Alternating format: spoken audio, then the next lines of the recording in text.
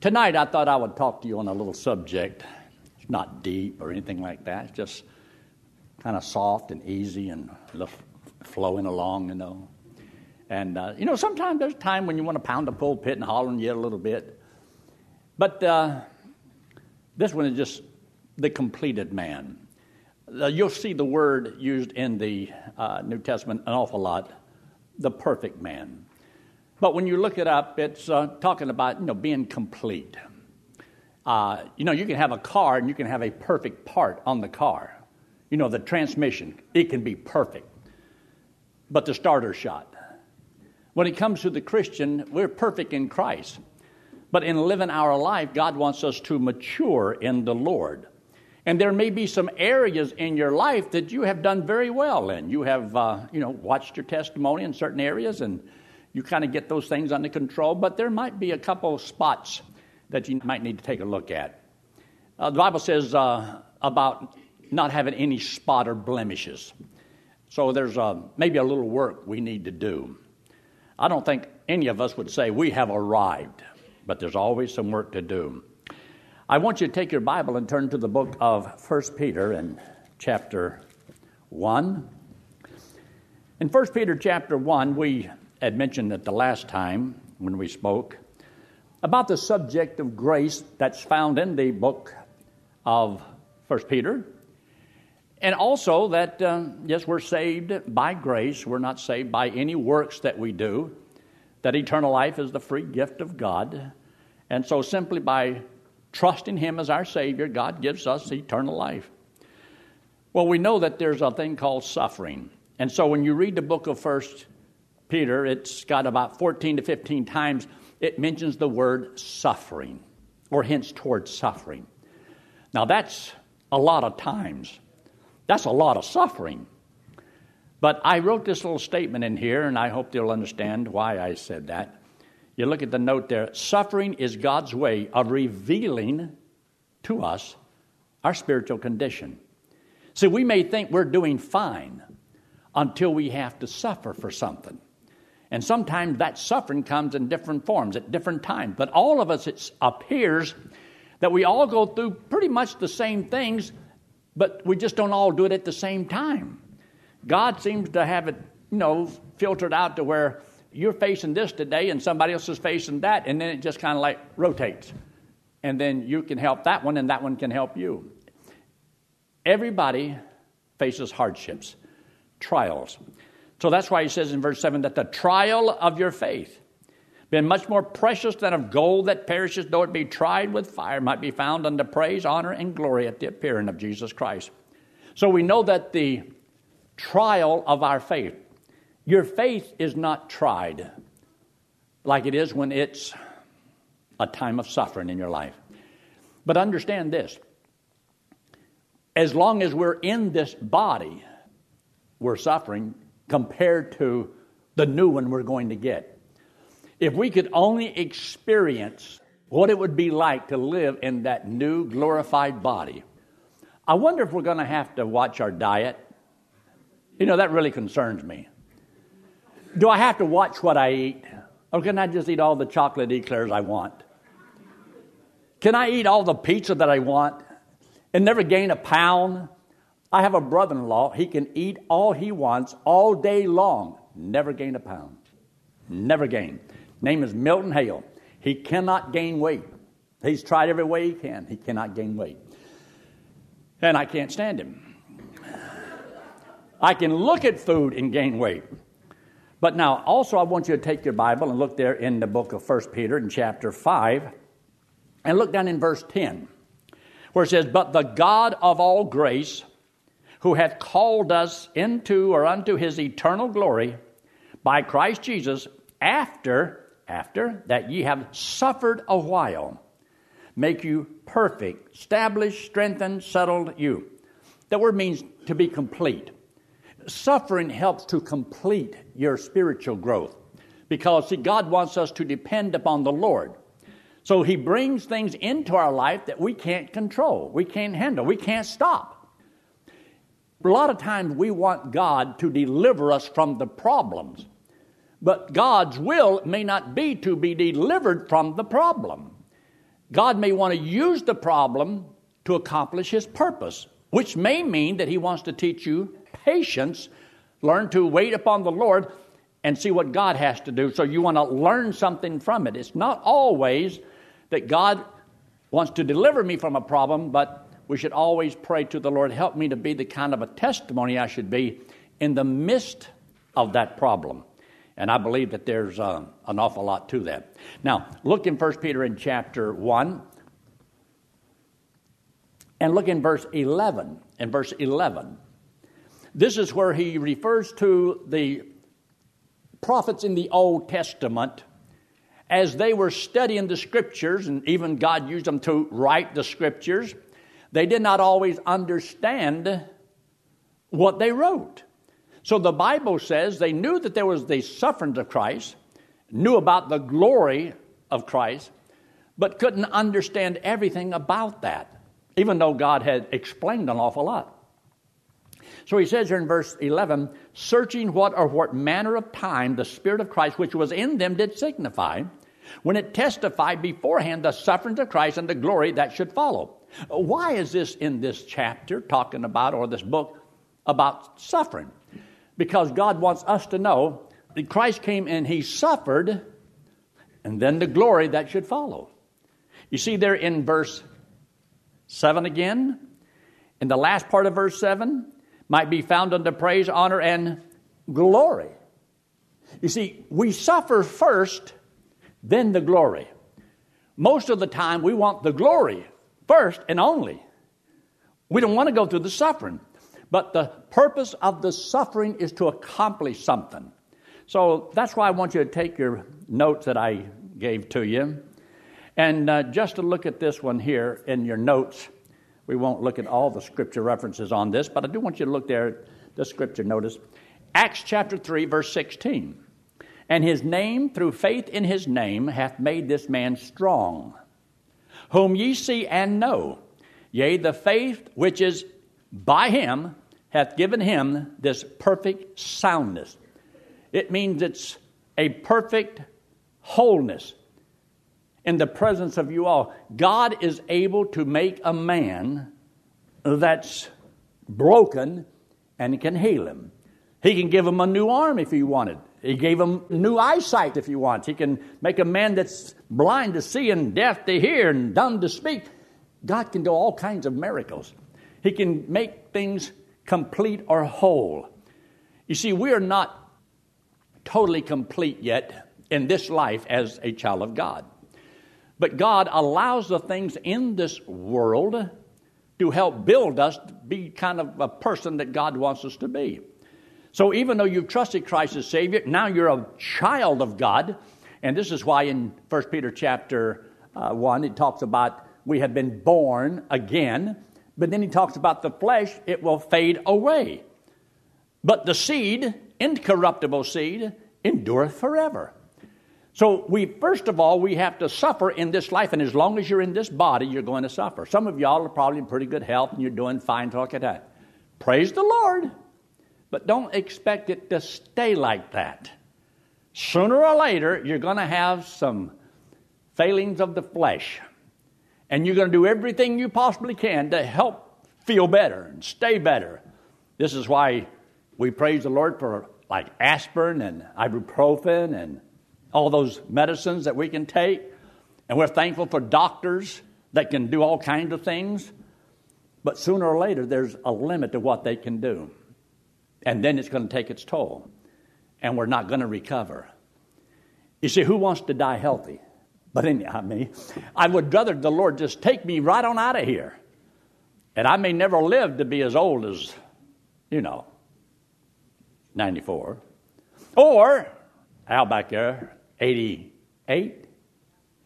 Or back there, well, I don't know how old he is. That's Mr. Allman, but been married 72 years, so he has to be in his 90s, right? 90 what? Exactly 90. All right, 18 years old when you got married. So was I. I hope I'm in as good a shape as you are when I'm 90 years old. But one of these days, we're all going to have to leave this old body here, and we're going to be checking out. But now notice it, Romans chapter 12 and verse 2. And this is what he says. And be not conformed to this world, but be ye transformed by the renewing of your mind, that you may prove what is that good and acceptable and perfect will of God. See, the will of God is perfect. There's nothing wrong with it. But it's also about not only knowing the will of God, but are you willing to complete the will of God for your life? See, a lot of people want and desire the will of God for their life. But to do the will of God will take discipline on your part. It means you're going to have to apply yourself. When he says, then be not conformed to this world, well, that's a choice you make.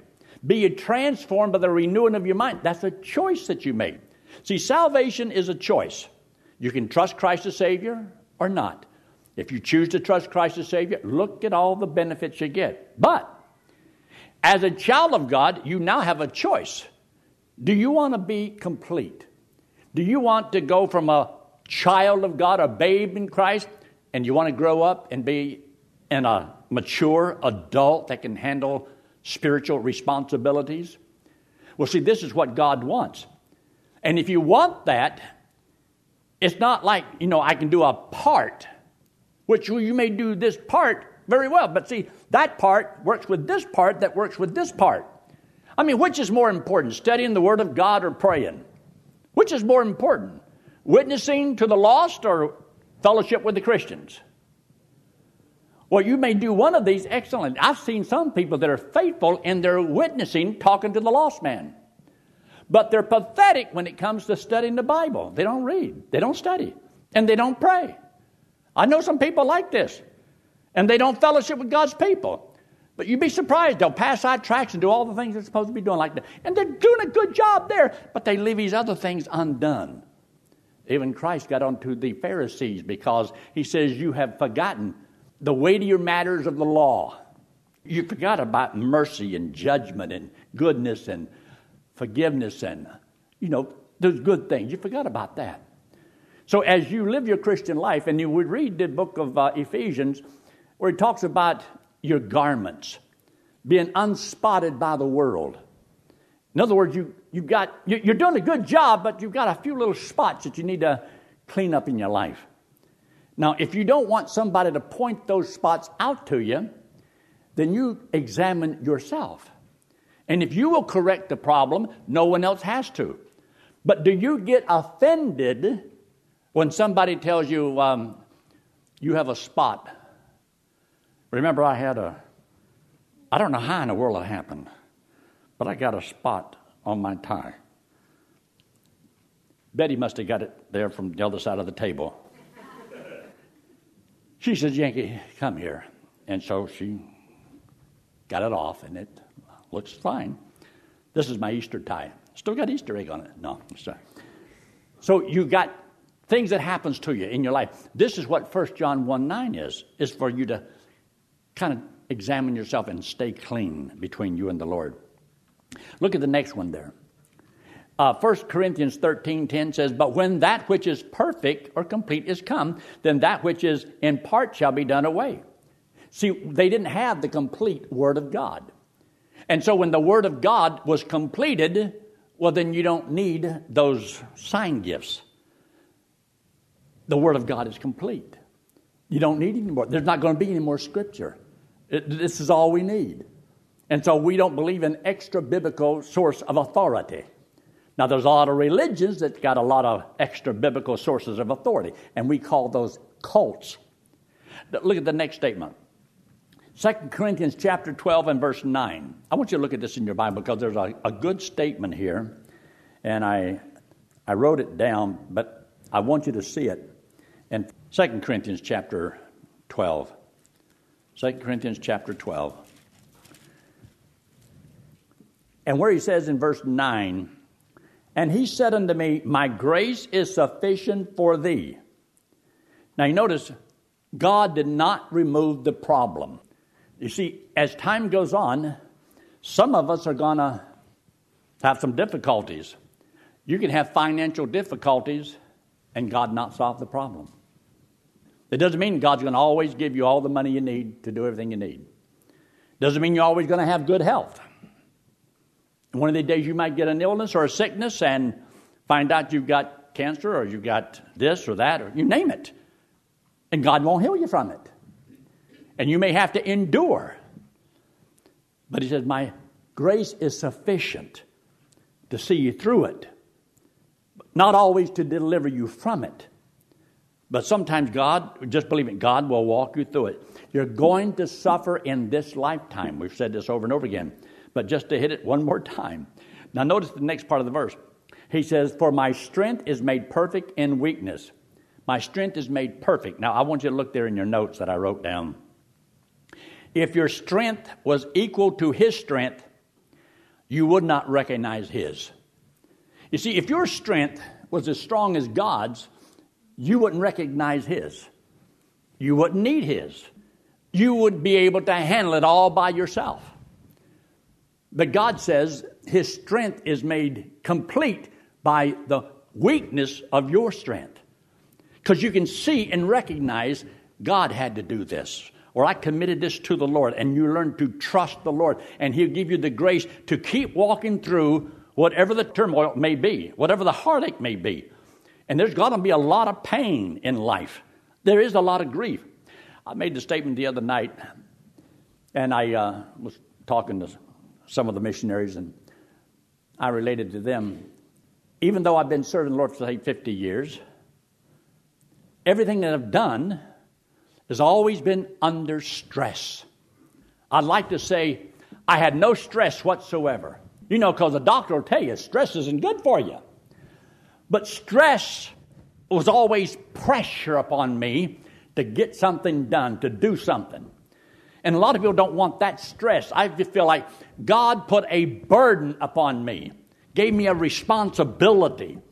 And I felt stressed to fulfill that responsibility. And I'd love to be able to say, I had absolutely no problems. I walked through it as a man of courage. I had faith that you wouldn't believe. And it was so easy. No, I struggled through just about everything I've done in the Christian life. But the key thing was, I always knew the Lord would walk with me through it. And all the stress. See, you don't need courage if there's no stress and no fear. Courage is fear that says its prayers and goes ahead. I was talking to Burbo Boudrum, and he told me, he says, he's had nothing but stress since he's been in the ministry.